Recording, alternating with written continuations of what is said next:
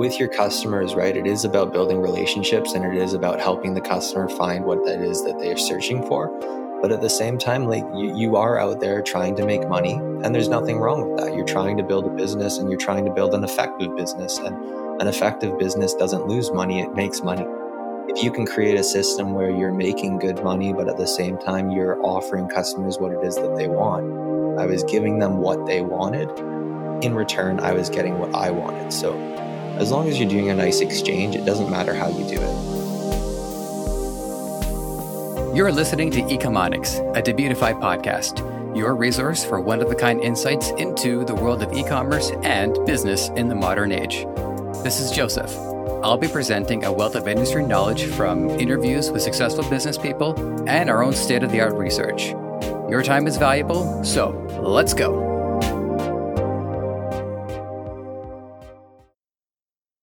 John of EcomCreed was an exciting episode to prep for and conduct. His content is geared towards helping people get their business going, and I could see his kindness come through in his content.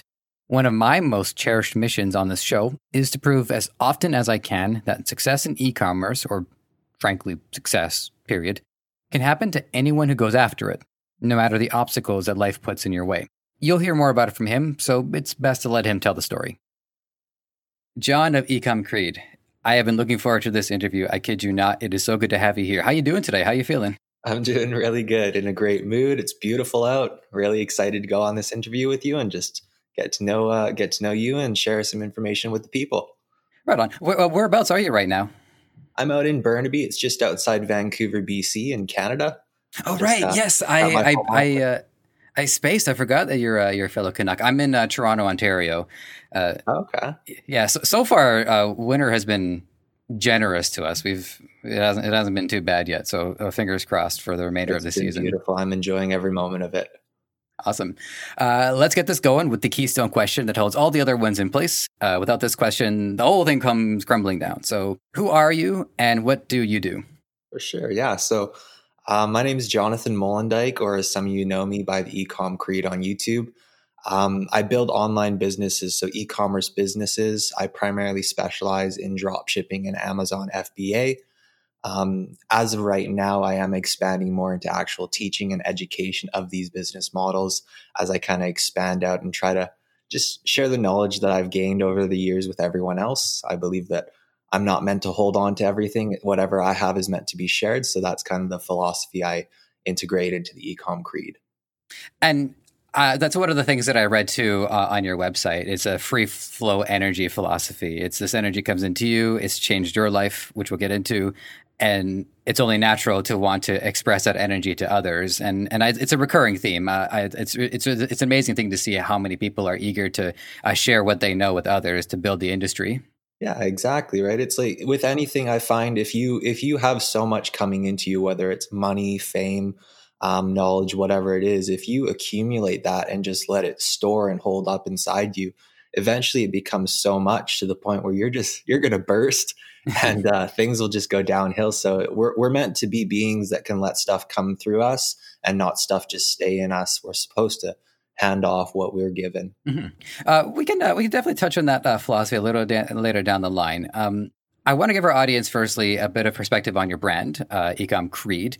So what's the origin of EcomCreed and the name EcomCreed, and what makes it distinct? Yeah, for sure. So the EcomCreed, the actual name, it did come from 3 other names already being taken. So I did start off, but it ended up being one of those things that worked out perfectly because the whole philosophy of it was actually centered around a video game that I used to play called Assassin's Creed. Yeah, that was it. So I liked the whole philosophy of like brotherhood, of unity, of kind of like a moral code and standard that everyone would go and abide by.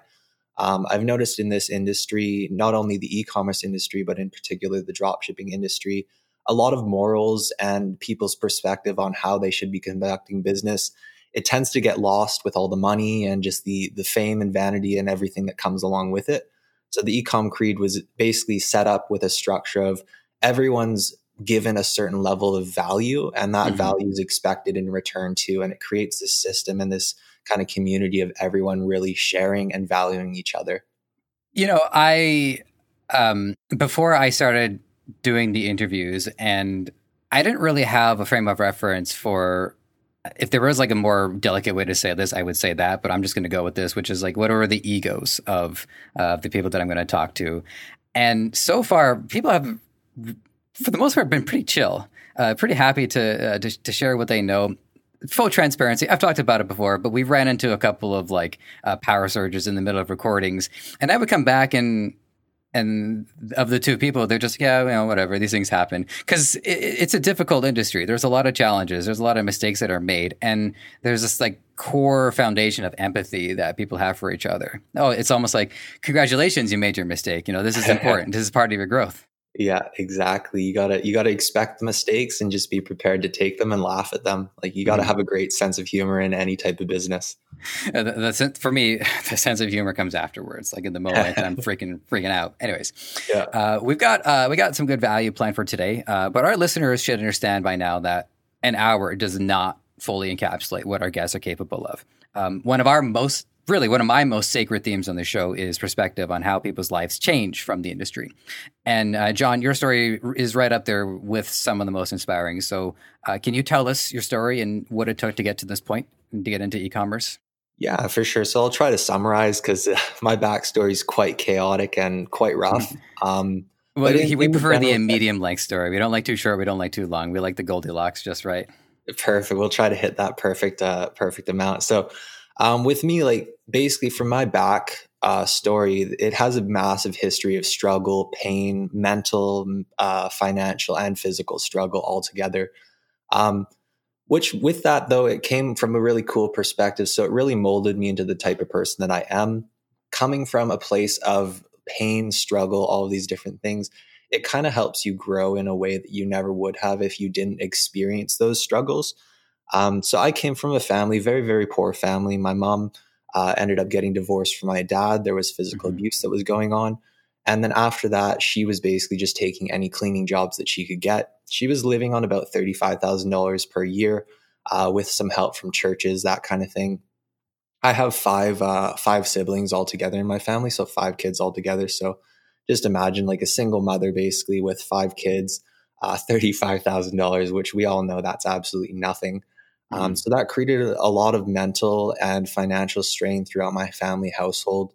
And then, of course, physical strain and physical pain, all these different things were kind of a mutation of all the mental and emotional pain. Anyone that's really big into psychology, they know that physical pain is typically a direct result of mental and emotional pain. So it all kind of tied together. And basically with that kind of like pain and struggle came a lot of lack when it came to self-confidence. I really wasn't sure of myself. I didn't know who I was. I didn't know what I wanted to be. So I ended up becoming what I call a chameleon. I was really good at morphing, really good at kind of absorbing other people's lives and just integrating into theirs and being a great kind of mimic of who they are so that everything just went smoothly. You know, if you're like everyone else, everything goes smoothly. So I did that for a while. And then at a certain point, I call it the voice inside my head. It was kind of screaming at me and it kept knocking on the door, just being like, let me out. At which point I finally did release it.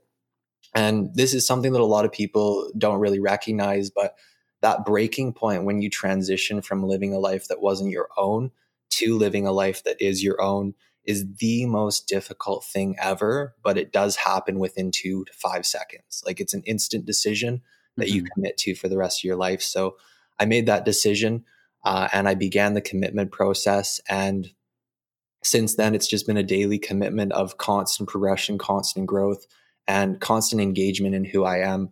And that's gotten me to where I am today. I started off my e-commerce journey by Googling how to make money online, which is really interesting. It brought up 2 results. It brought up drop shipping and Amazon FBA. So I actually ended up starting off drop shipping on Amazon. So a little bit of a curveball there.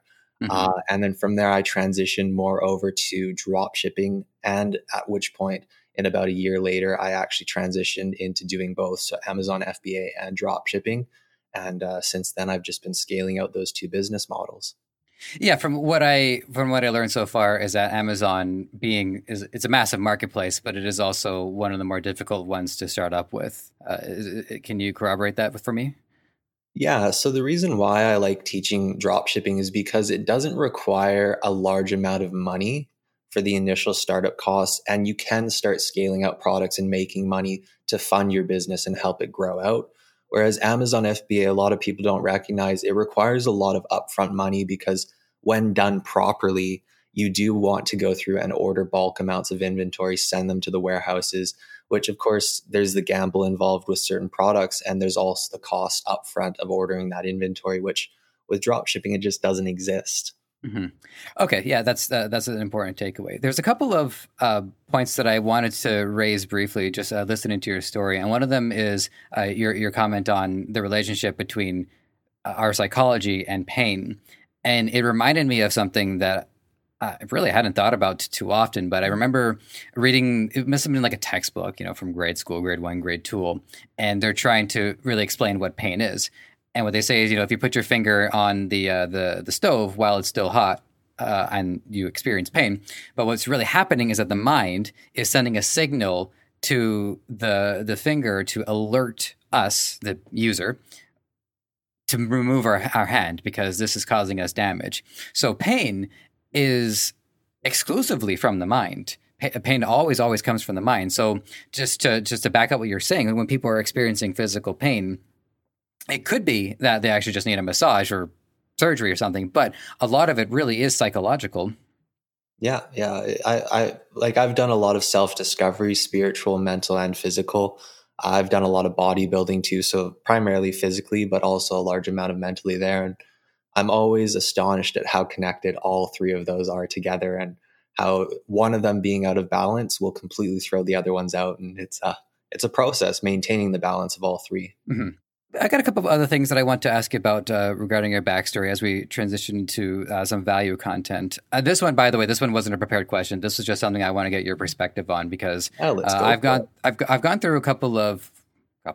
Here's me being modest. I've gone through my fair share of struggles, and I will say openly that a lot of it had to do with being bullied when I was younger, and in a way, it does shape us. And I'm proud of the person that I am today. But one thing that I have a hard time reconciling in my head is whether or not I want to give them any credit in that. Do I want to give them a positive in that their behavior might have actually had a positive result? Do you understand where I'm going with this? Is like, do we ever want to actually condone that kind of behavior if it yields a result? Me, I don't know if I want to do that. I feel like, I don't know. I want to say that I would be even better if I didn't have to deal with that struggle, but I don't know because I can't review the past through a different timeline.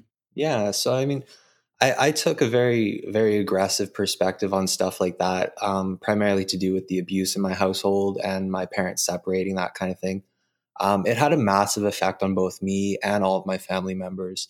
But the way that I saw it is I would actually go to my parents and I would thank them. So I do take the approach of actually being grateful and thankful for the trials and the situations that came from it. What I choose to take from it is my choice. So the fact that I took from it and turned it into a positive experience, turned it into something that helped me grow into who I am today, is my own thing. What the person that is either doing it to you or the person that did something that caused those experiences, what they take from it is completely up to them. So like, does it not have to be something that you're grateful for? No, I don't think so. I think you can be grateful for it, and the results of their actions are on their own, right? They have to make the decision what they're going to react and what they're getting from it. But if you choose to be grateful, if you choose to see it as growth and progression, that's all it is to you, right? Whatever it is beyond that is up to them. Mm-hmm. That's an important point too, is that they still have their own mind and their own conscience, and they have to contend with the decisions that they've made. I think that's pretty key. Now, from researching you cleared $100,000 when you were getting into the industry. I don't know exactly like when that happened versus when you started, but there's a day between $99,000 and $100,000. So what I want to know is, what was it like to wake up the first day that you had secured $100,000, even if it was revenue, but still the fact that you made it was something that you probably had to take some time to process. Yeah, for sure. So With me, it is always a bit of a unique situation. So a lot of people that I coach and train and people that I just chat with, they do kind of aim for that $100,000 mark as like a key milestone. But me coming from a family where it was always like, we don't have money. You can't eat that food. We don't have money for more food. Like, you can't do this. We don't have money for that. It really created a very low bar. So for me, $100,000 wasn't the point where I was like, oh my God, I made it. For me, it was actually when I made my first $1,000 in a day. It was that point where I was like, okay, this is real. Like, this is something I can actually do. And beyond that, like, basically what happened is I'm very open about how I process my emotions. I actually went and I stood in my shower and I just broke down into tears. I was like, oh my God, this is actually something that's real. It's possible. And I've put in the work and I've gotten to the point where this is my own mind creating something that I thought was possible and making it real. And then beyond that, like, the thing that a lot of people don't tend to understand with dropshipping is when you start out and you get that initial traction, once you reach that breaking point and you get into the scaling of a product, the scaling of a product is so fast and so aggressive that I didn't even realize the $100,000 mark. Like, I was just scaling out the product. I was cranking it so hard. There was so much going on that the $100,000 mark wasn't even so huge because I was so filled with all these different emotions. That $1,000 was so much bigger to me because it was like nothing. And then all of a sudden 1,000, and I was like, oh my God. So I'd say that was kind of like a key moment where I was like, all right, like I'm making stuff happen. You know, one thing I'll offer you briefly, just because you admitted to your emotion, you know, the emotional experience you had in the shower. I get those whenever the radio is on and I'll be in a store, which, you know, haven't been in one of those lately, but anytime a song comes on and that song makes me think about the passage of time, that's when I lose it. Because it makes me suddenly realize, man, I was 23 at one point and now I'm not. Like, and then I just start to like, okay, I gotta go. I gotta get out of here. Yeah. So but you know, I'm also grateful for those kinds of experiences too, because I like the idea that the life experience is a mixture. There's joy and there's pain, there's sadness and there's sorrow and there's all these things, but you don't really get the correct human experience unless we have the full experience of all of these. Yeah, exactly. If I had time to like write that for like 5 hours, I would probably articulate that a little bit better. But it's all right. We'll let it go for now. So we're gonna get into some of this delicious value. But I got one last thing that I want to know is how's your family doing now? I understand you said that you reconnected with your father. So how are your family feeling about the fact that you were able to do this? Yeah. So, I mean, that's the coolest part, I think, about self-progression and self-work is it doesn't only affect you, just like when you are negative or when you're down, it affects not only yourself, but everyone around you. So I've had an incredible experience, not only in my personal life, but also seeing the lives of the people around me, not only family, but friends and just general people just completely transform and progress with me, right? It's like, once you start making a movement, you inspire people to make movement too. So with this, I've been able to build an incredible relationship with my dad. I talk to him like he's a buddy. Like, it's super cool. With my mom, I've been able to help her with like emotional growth, spiritual growth, mental growth, all of these different things. So I've been able to help her in several ways too. And she's gotten to an incredible place where she's very confident and very independent too. And then, of course, all my siblings, right? Like, they went through all the same stuff as me. It was quite literally a version of hell that a lot of people don't want to live. And from that, they all are progressing too. They're all making steps. And a lot of people, when they see stuff like transformation like this going on around them, when they make movements, I do notice a lot of people kind of jump to like, oh, like, it's because of me. Like, I caused this movement. I don't see it that way. The way I see it is I was doing me. I was becoming a better version of myself. And all that it did is it kind of opened up the people around me, their eyes, that they could do that too. They could become better versions of themselves too. And ultimately they went out, they took the action, and they continue to take the action to better themselves. And it helps to see the results of the actions too. And so one thing that I've struggled with for a long time is that some of my personal beliefs is to really focus on the work that you want to do, that you think is important, and that you know that you can do the best at. And it's hard to justify when the money doesn't come in. But, over time I stuck to it. And now I have proof positive of that. So there are different scales, but, I'm on my own journey. You're on yours. Well, that's the thing. So many people think money is the only measurement, but really isn't. It's it's an important one, but it's definitely not all there is to it. Yeah. I've checked out some of your YouTube videos, and I picked out a few nuggets that I haven't seen from other guests. It amazes me that even after the 20 or so dropship years I've studied, I'm still learning new things. Or maybe that I have seen these things and things get turned out. I don't know. It's possible. Yeah. I always try to drop a new perspective. So hopefully it's new content. Mm-hmm. The first nugget that I think would be great for our audience is to talk about the ideal price point for dropshipping, especially for beginners. You say, and it's funny because we already talked about Goldilocks earlier, but it's like, not too small, not too big, but the ideal product is somewhere within a certain price range. So can you expand on that for us? Yeah. So, this is actually a massive reason why I started the Ecom Creed, is because I noticed a massive pattern in all of the teachers on YouTube kind of going the direction of sharing valuable information. Like, it is valuable information, but it wasn't applicable to the majority of people that were trying to consume that content.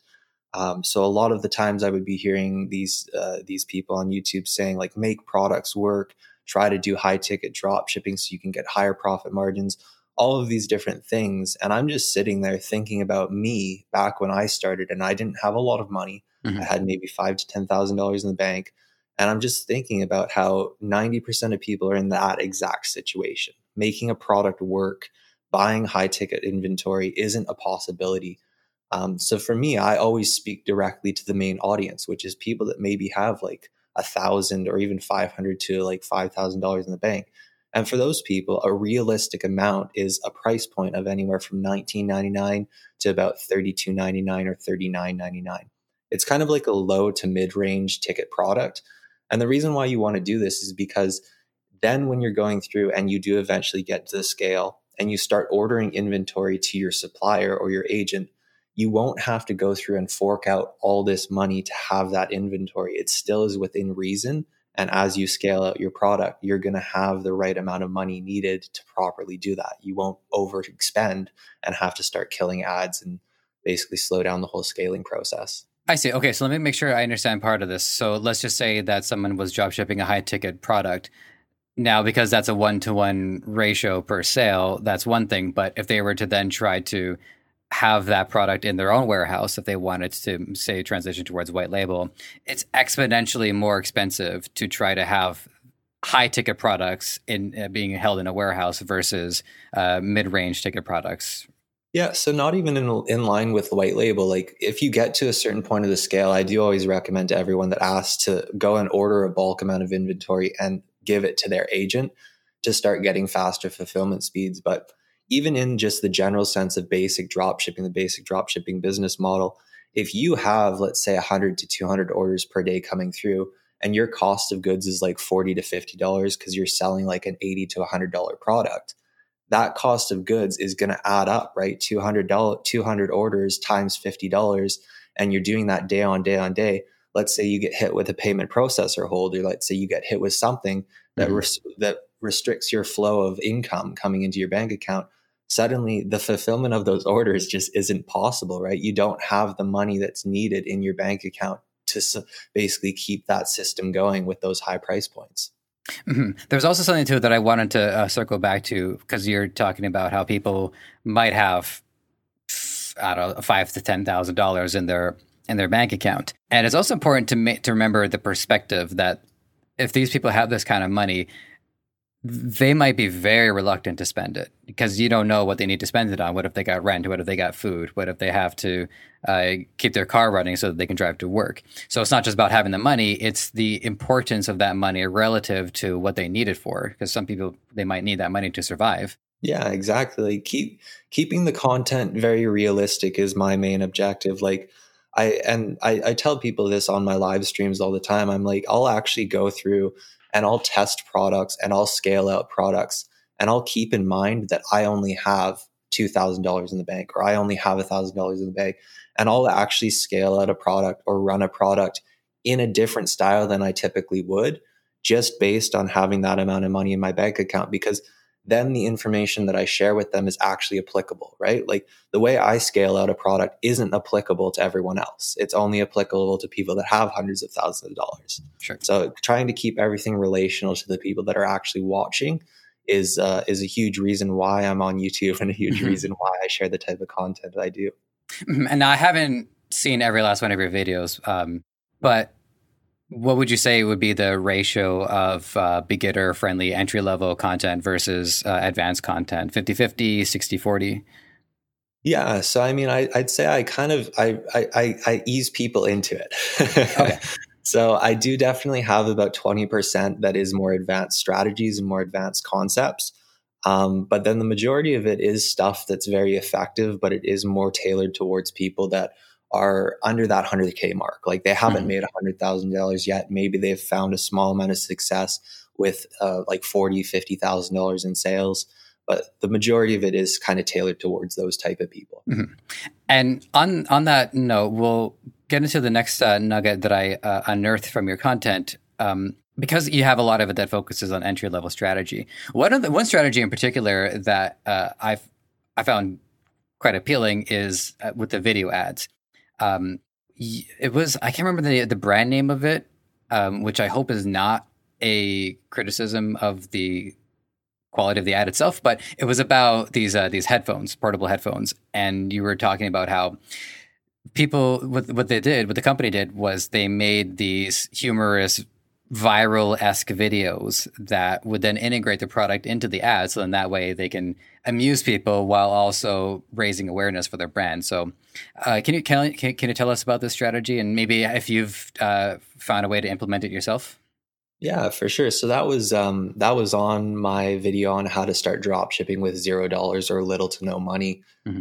So I was basically coming up with concepts and introducing different ways that you could build a platform for marketing without having to spend the marketing costs. Because when it comes to any business model, marketing, when you're using social media platforms or any type of platform, it takes up a lot of your money. So if you don't have a lot of money, what do you need to do? You need to go, you need to build your own platform. So incorporating content that has your products ingrained in the content is the most effective way of social media marketing I've found. And that's because you're going to have people that want to watch your content and share your content, which is super big, sharing of your content. They want to do this because it's actual good, entertaining content. And the fact that you can integrate your product into there will also get eyeballs on your product, but people won't be over bombarded by your product. It will actually just be nicely in there to the point where it's something where people will think, oh, maybe I do actually want this product. But at the same time, people that just want to watch the video will be like, that was a funny video. So it's kind of best of both worlds. Mm-hmm. And there's an additional point too, where from the perspective of the seller, is that I think what this does is that it endears them more to the product they're selling, and it shows more of a commitment to what it is that they want their customers to eventually invest their money in, because they're willing to put time. You suppose it's a leverage of time versus money. They're willing to leverage their time so that they can invest more of their hours into it, create this content, and show that they do give a damn about what they're selling. Yeah, it's definitely more of a long-term strategy. Like anytime you go along the lines of trying to create your own advertising platform in the sense of it, it definitely is a more long-term strategy. So I would say definitely thinking along the terms of like starting out maybe drop shipping, but then transitioning to a brand with that is a great idea. And the fact that you can do this with very little amounts of money, it requires a lot of time and a lot of commitment to learning and growing, because social media is just an absolute gong show out there. It's crazy. Yeah, me growing up, I was in my 20s, I guess, when social media really started being prevalent, and initially I didn't take to it because I felt like all people were doing were just trying to sell stuff on it. It wasn't until I started trying to use the format as is, I started to enjoy it. If I'm going to use Twitter, I'm going to use it to write tweets. If I'm going to use Instagram, I'm going to use it to produce images. So there is an earnestness to engaging in social media as long as we recognize what these formats are for and we adhere to those social expectations while also trying to sell what it is we're trying to sell. Yeah. One question though is when people are making this content, how exactly is it getting into the stream of consciousness? Like, are they putting any money into ads? Or are they just putting it onto YouTube and seeing if it gains its own traction? Yeah. So for me, basically, whenever someone asks me, how can I start my own ad platform? How can I launch a product without having to pay for ads? There's two platforms in particular that I would always recommend they start with, and that is TikTok and YouTube.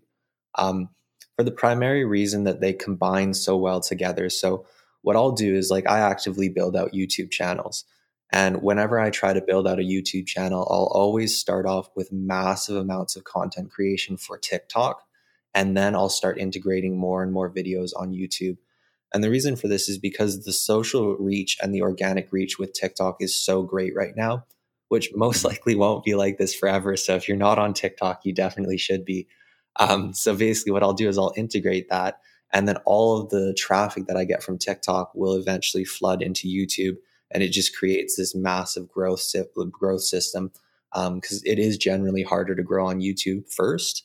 But with YouTube, the potential of actually going through subsidizing, making money, and building out brand image is a lot more long term. Whereas TikTok, the audience isn't quite there. I see what you mean. You know, I don't know if I don't always want to like ask people how old they are, but I guess I want to ask just because I want to compare our perspectives. I'm 31, by the way. How old are you? Yeah, I just turned 24. 24? Okay, right on. So do you remember Vines? Yeah, that's kind of the original type of TikTok, basically. Yeah, and again, Vines were something that I had a BlackBerry at the time, so I could get in on it. Yeah. But again, it comes back to the format. The format of these videos is exceedingly short, but it leads to massive amounts of creativity. I used TikTok for about a month, and then I realized I was getting addicted to it, so I had to let it go. I'm not running any stores myself at the moment, so if I were, I would definitely reconsider it. But the great thing about it is that over the course of an hour, it's like experiencing life at quantum speed because you're seeing all of these stories unfold in the span of 15 seconds or 30 seconds. And it makes me wonder, you know, if the next app or the next big thing after that is going to be something where you only get like 5 seconds or 6 seconds and you only have that much amount of time to convey a story. So I'm excited to see where it's going to go from here. That's for sure. Yeah, I think it will only get faster, but I mean, that's the main reason why with that plan that I described is you want to eventually transition the audience to YouTube because YouTube gives you the option of slowing things down a little bit, right? Most people can't fully connect with you or your brand image with TikTok because it is so fast. So you do definitely want to go through and kind of transition them to YouTube, slow it down a little bit. And then with TikTok, the best way to increase your likelihood of building brand image and connectivity is just cranking out a ridiculous amount of videos. Because if you're always in their face, it's kind of the same as YouTube. It's just several videos. Mm-hmm. Oh, can I ask specifically about the transitioning effect? So is it that people are so endeared to the content they go looking for it? Or do people have some way to encourage people to engage the TikTok enough that they will find the YouTube content and go over there? How do you actually do the transition process? Yeah, so TikTok is really big on integrating other apps. So being able to access someone's Instagram or someone's YouTube channel from TikTok, there's actually a button. But then on top of that, you would obviously put text in your bio and a link to your YouTube channel in your bio too, just as many indicators driving the traffic to where you want them to go. But with that, basically, you would just create content that's almost like a sample piece. So it's like it's creating in the person's mind that this is what it's like. I see you're enjoying it. You're definitely going to like more of it. So here's where more of it is. And it kind of guides them into the route of where they want to go, which is good too, because then the people that do eventually get to YouTube are the ones that do have more of an interest, are more engaged, which is definitely what you want when you get to YouTube. You don't want people watching 30 seconds of your video.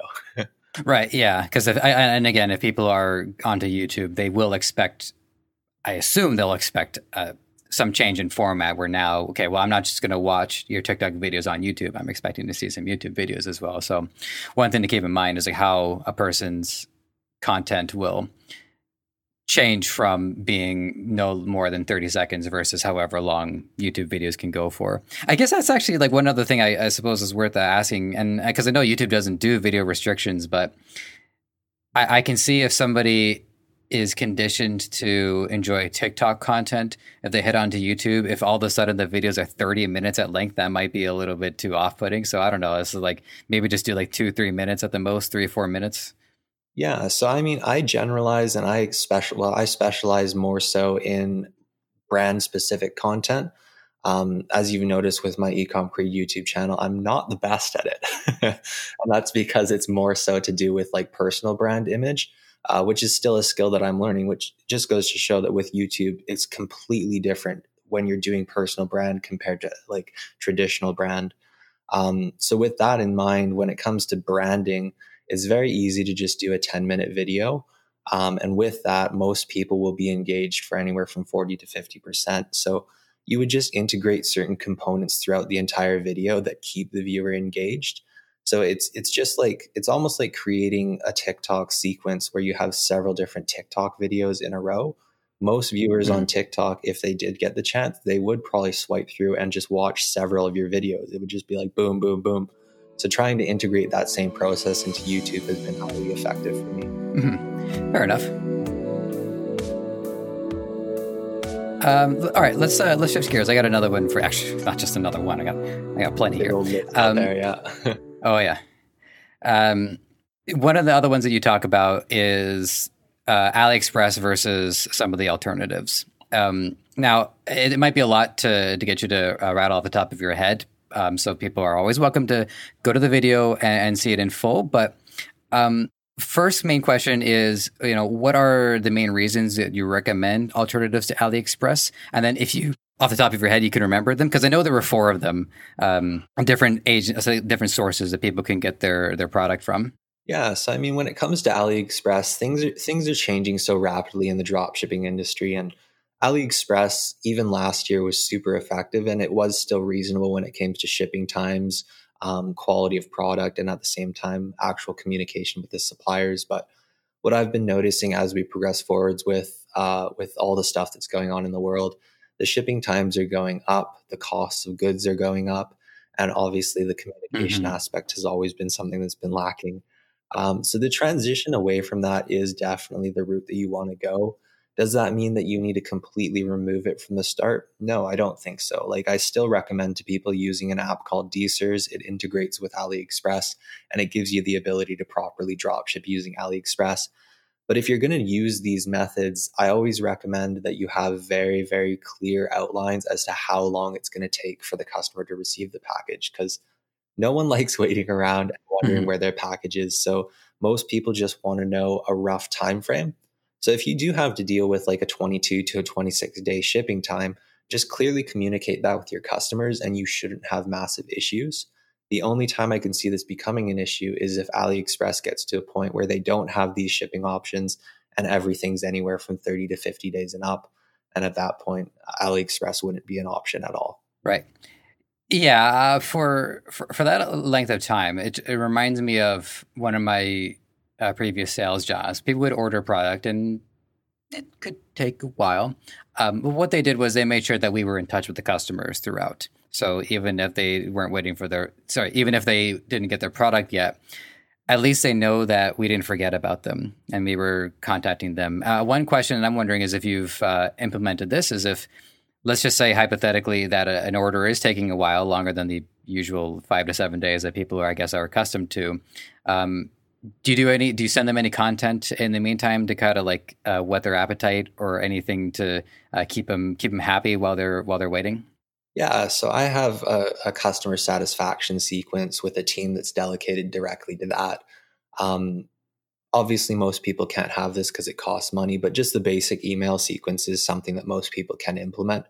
And it basically is just setting an estimated delivery date, which is typically beyond the estimated delivery date that I'm actually expecting the package to arrive, because I've always rather have the customer receive the package before my estimated delivery date than after it. So I'll set the estimated delivery date a little bit beyond, typically about 4 to 5 days.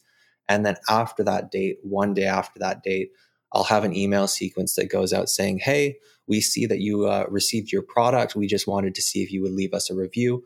Also, if you happen to not have received your product or if something's wrong with it, reach out to us and let us know.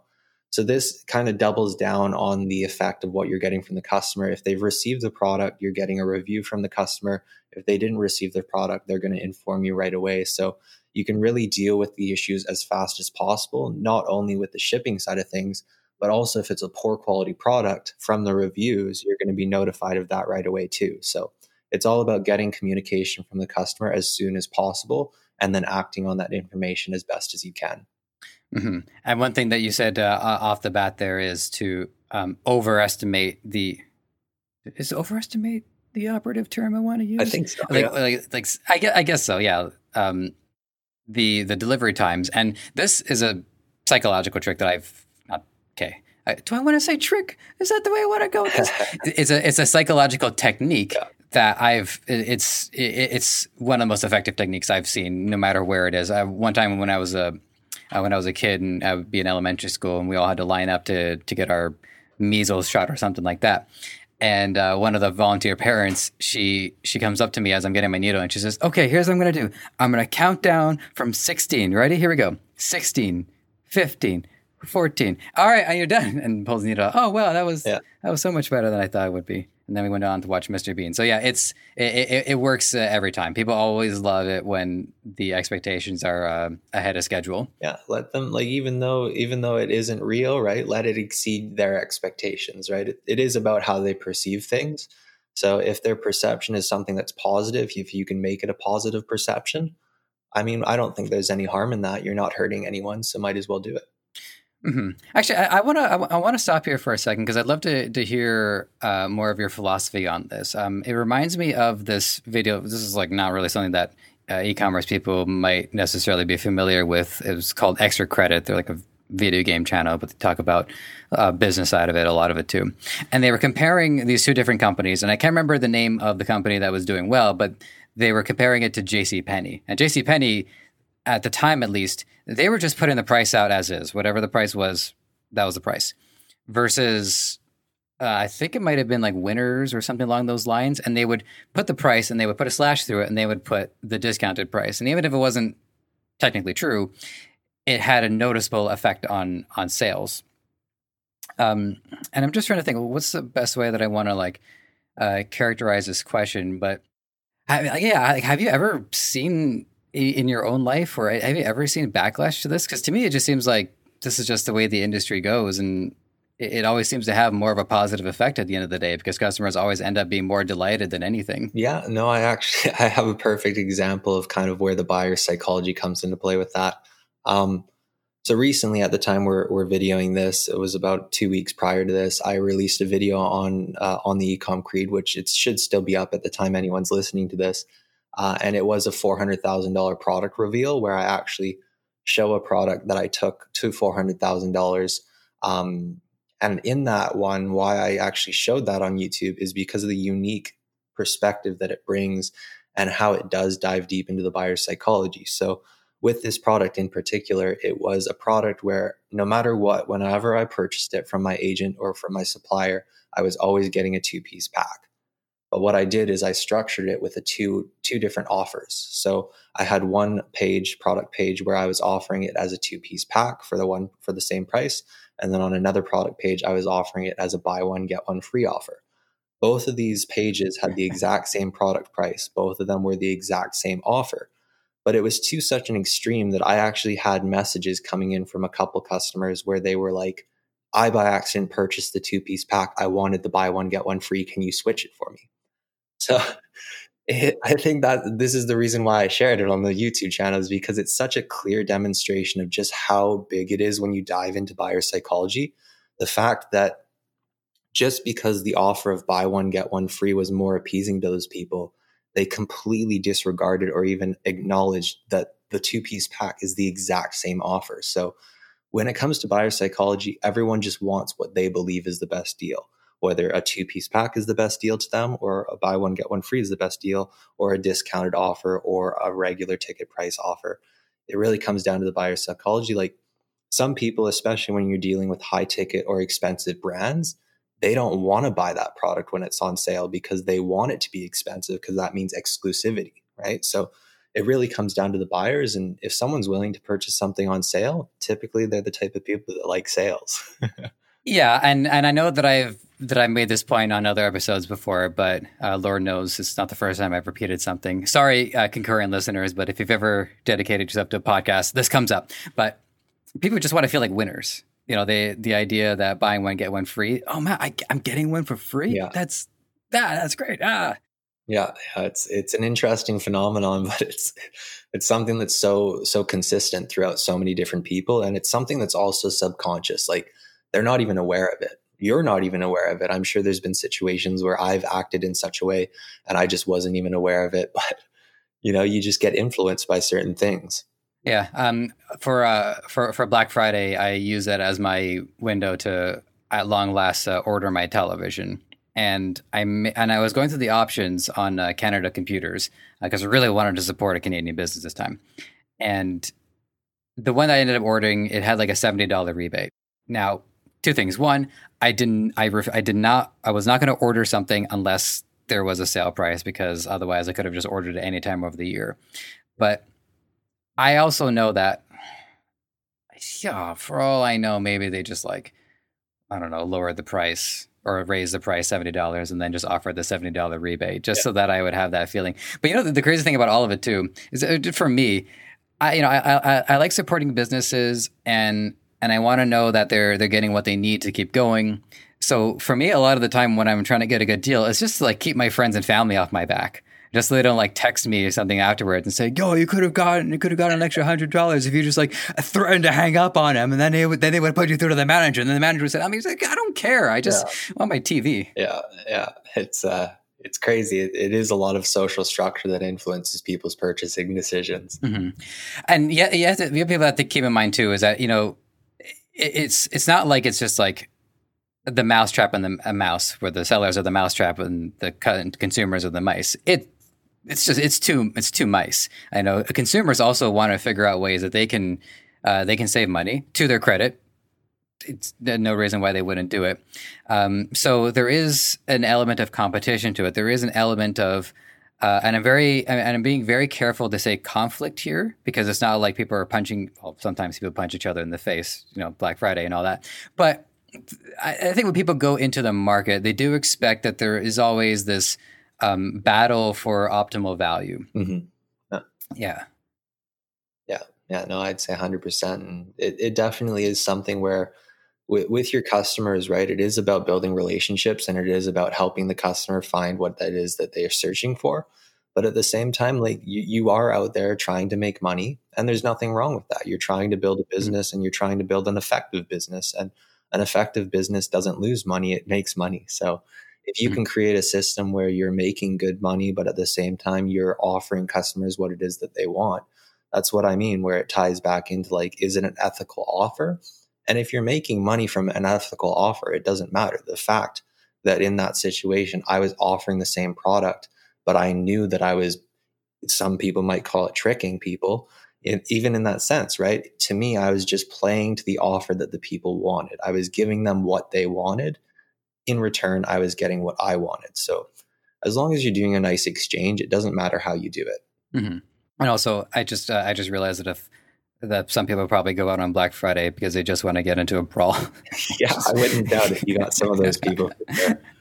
Yeah, I never thought about that before. Now, would you? One of the things I wanted to ask you about was multi-order products, because I know that a lot of your success has come from that. Now, what you've been describing with your 400K store, was that a multi-order because it was a buy one get one free /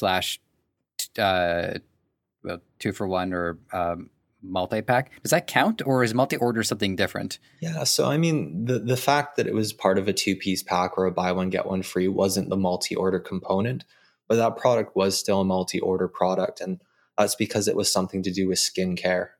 So whenever it comes to skincare, what people are going to want is they're going to want, once their bottles run out, they're going to want more. So this product presented the option of people being able to come back. So return customers wanting more if the product did work like how they wanted it to.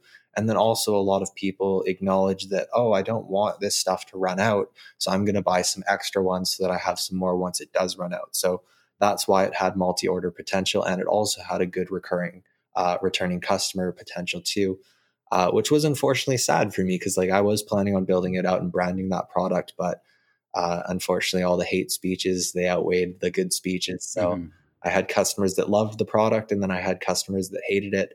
And it was one of those unfortunate things with health and beauty.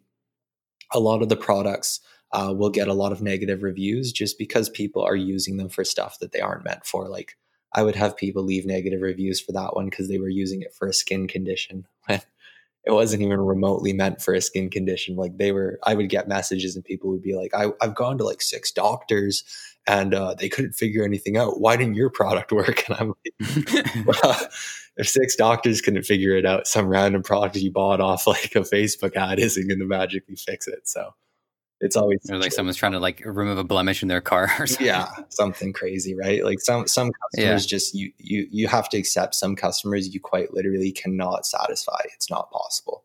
Yeah. Also, I guess that's one key takeaway for me too when it comes to selling health and beauty products. I guess one of the benefits of a customer receiving two for the first time is, I would say, for the first one, provided that it's working for them, it's hard to know exactly what volume that they need to use for themselves because everybody's skin is a little bit different. It's like ordering, I don't know, energy supplements or something like that. So the first one I would say is almost like the testing one to try to get a sense of how well it works. And then the second one I think is more regimented, more like, okay, now I have a clear idea of how well this works. And so from that point on, I can apply it more generously. Yeah. I'm sure there was probably a lot of customers that kind of used it that way. Mm-hmm. One of the questions I had asked is like, what are some of the unique issues you ran into with the product? Because I did study that one in particular. And you said, you ran into a lot of people that were misapplying it. So we'll consider that question answered. But what was your expectation for the bomb beforehand? Like, did you have a vision in your head of what the performance of it was going to be? No. So, I mean, not only with products, but just in life and business in general, I never really set any type of expectations. I'll always try to do stuff in the moment. And then once it shows a certain level of potential, I'll commit to the level of potential that I think it has. But I won't set those expectations until later on. So basically with that product, I just kind of expected that I was going to go into it, see how it performed. And then if it did perform relatively well, at that point, I would go as hard as I possibly could because it did line up with my ideal product metrics. So it indicated that it would have potential for multi-orders, and it did indicate that it had a high potential for reoccurring customers. So basically what I wanted to do is right once it was going with that. So basically with that, since it was already lining up with my ideal product, like specific metrics and what I was wanting, it was very easy for me to commit to the product full on right when it showed any type of potential. Because if you have a product that lines up with what it is that is a working product, I've had past products that worked and it was showing the same metrics, it was showing the same information. So once you see that, you can commit fully and you can invest a large amount of money and take it up. And that's why in that video, you'll actually see within the first, I basically launched the product mid-month. And then within about half a month, I took it to, I think it was like 25 to 30,000. And then in the next month, I took it to, I think a little over 130,000. So I scaled it up quite aggressively. And the reason why I did that is just because of the potential that it had. I knew that it was something where if I took it to scale, since it had the multi-order, it being at scale would only be even more beneficial because that means more people that are willing to buy several of them. Mm-hmm. Yeah, I mean, if it works, it's going to keep on working for them. That makes a lot of sense. We're pretty much on like the final act of this year podcast. I got another like 6 or 7 minutes before we got to wrap up. So let's hop out of the value section. I think there's a lot of really good stuff for our listeners there.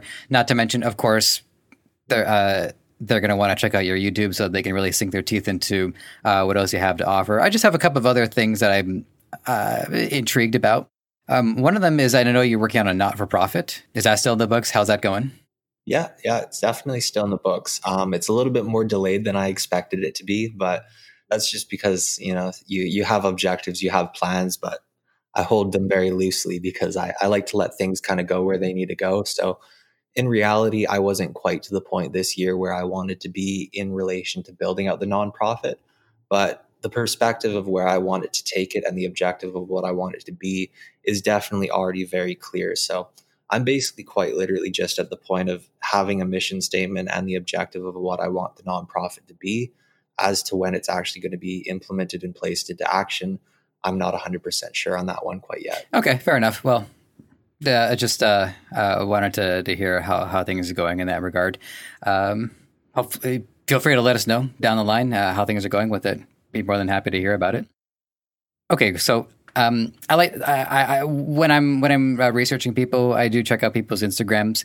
The one that stuck out to me is your insight into controlled chaos that goes inside someone's mind. And you asked your followers, what's going on in theirs, but what's the controlled chaos within you? How would you describe that? Yeah, so I would say the main thing that not only me, but the majority of people deal with when it's controlled chaos is their own thoughts. So when you're going on throughout your day, you're going to realize that the majority of the dialogue that you have throughout your entire life is actually yourself. It's not what you have with other people. It's when you're walking down the street and you think in your head, oh, that's a beautiful view, or you think in your head, oh, that car is driving way too fast. You're subconsciously talking to yourself. Like if you actually spoke it, it would be words. So when it comes to your head, you have all these different thoughts and you have all these different conversations going on inside your head, and it can be quite chaotic. So when it comes to controlling the chaos and actually being able to engage with life, which is outside of you, right? Reality is actually outside of you. It really comes down to being able to go through and focus in your thoughts on what it is that you're actually interacting with. So instead of having all these different thoughts going all the time, you can instead walk down the street and just be looking at the beautiful sunset. And all that's going on inside your inner dialogue is, that's a beautiful sunset. Yeah. That's probably the first time that anyone's pointed out the fact that the majority of a person's dialogue is a dialogue that they have in their own head. And it's something that I'm working on too, is that, I'll wake up in the morning and the first thing that'll be on my mind is a thought that, if given the choice, I would prefer not to think it. Given the struggles that you've gone through, there's no shortage of things that could try to occupy your mind. So, from a technique perspective, what are some of the things that you've done to really be able to focus and hone your thoughts onto what it is that is in front of you? Yeah, so I would say the first step, and this is something that reigns true. They mention it in AAA meetings about alcohol abuse. And the main thing whenever it comes to anything to do with self-progression and self-care is acknowledgement. So actually going through the steps of acknowledging that you do have all these thoughts. And then as you go through your day, trying to be aware of all these thoughts is the main thing. Because if you are aware of all these thoughts, you're going to realize how much they actually affect you. And then at that point, you can start deciding, okay, like I don't want to focus my energy on that. I don't want to think about that. I don't want to focus on that. I'm engaging and I'm focusing on this. And as you do that more, it definitely is a skill that you build up and you get better at. But once you get really good at it, it gets to the point where I can actually have a thought or an emotion or something, whatever you want to call it, come in, and I can acknowledge it right away and determine I don't want that or I do want that. And I can make a decision as to where it goes, whether I keep it or if I redirect it and send it back out. So it really does put you in a place where you're able to control and balance your state, which is so important when it comes to business, because whether you're up or whether you're down, it doesn't matter. The business keeps going. So it's best to maintain a nice steady line. Well, thank you for that. I fully admit that question comes from a place of my own journey. And, when I do these interviews, each week I'm talking to a bunch of people, and I consider it a pretty terrific blessing that while other people are being isolated and they're not being able to talk to people, not only do I get to meet people who are really trying to put their skin in the game and do something significant, but I'm also on the clock for it too. So that's pretty darn good. So All in all, we are going to have to wrap up. But John, I thank you for your time. This was a great hour. I hope you enjoyed it too. I hope our audience got some great value out of it. I expect them to want to look into your content. So if you have any other parting words of wisdom you want to share with us, feel free. And then tell us how to reach out. Yeah, for sure. So with me, and this is something that I always try to share with everyone, is instead of committing to a journey of making money or committing to a journey of building a business or anything like that, commit to a journey of constantly trying to be yourself. Because when it comes to life, there's going to be so many people and so many things in life that are going to try to tear you apart and turn you into a person that you aren't. And it's something where every single day you need to wake up and you need to say, like, I am John. And you need to fully acknowledge and understand that you are John. And you need to repeat that to yourself and engage with that every single day so that you can be yourself, because who you are is what's supposed to be shared with the world, not a fake version, not someone else's version of who you are. With that in mind, I share a lot of this type of stuff because I'm not just business. I am very spiritual. I am about helping people and not just making money. So for making money business-wise, all that kind of stuff, the Ecom Creed on YouTube is super cool. It's a great way to find information on drop shipping and other e-commerce business models. And then when it comes to personal life and stuff to do with like self-growth, that kind of thing, my personal Instagram is a great place. So Jonathan Molendyke on Instagram. It's just a great place where I post inspirational stuff. And then also in the Ecom Creed Masters group, I post some pump-up videos and stuff like that just to get everyone going in there too. Excellent. All right, listeners, I think that's plenty for us today. So you'll know what to do, and we will check in soon. Take care. Thanks for listening. You might have found this show on any number of platforms: Apple Podcasts, Spotify, Google Play, Stitcher, or right here on Debutify. Whatever the case, if you enjoyed this content and want to help us thrive, please take a few moments to leave a review on Apple Podcasts or wherever you think is best. We also want to hear from you, so whether you think you'd be a good guest or want to weigh in on anything related to our show, you can email podcast@debutify.com or connect with us on Facebook, Twitter, Instagram, and TikTok. Finally, this podcast is created by the passionate team at Debutify. If you're ready to take the plunge into e-commerce or are looking to up your game, head over to Debutify.com and see how it can change your life and the lives of many through what you do next.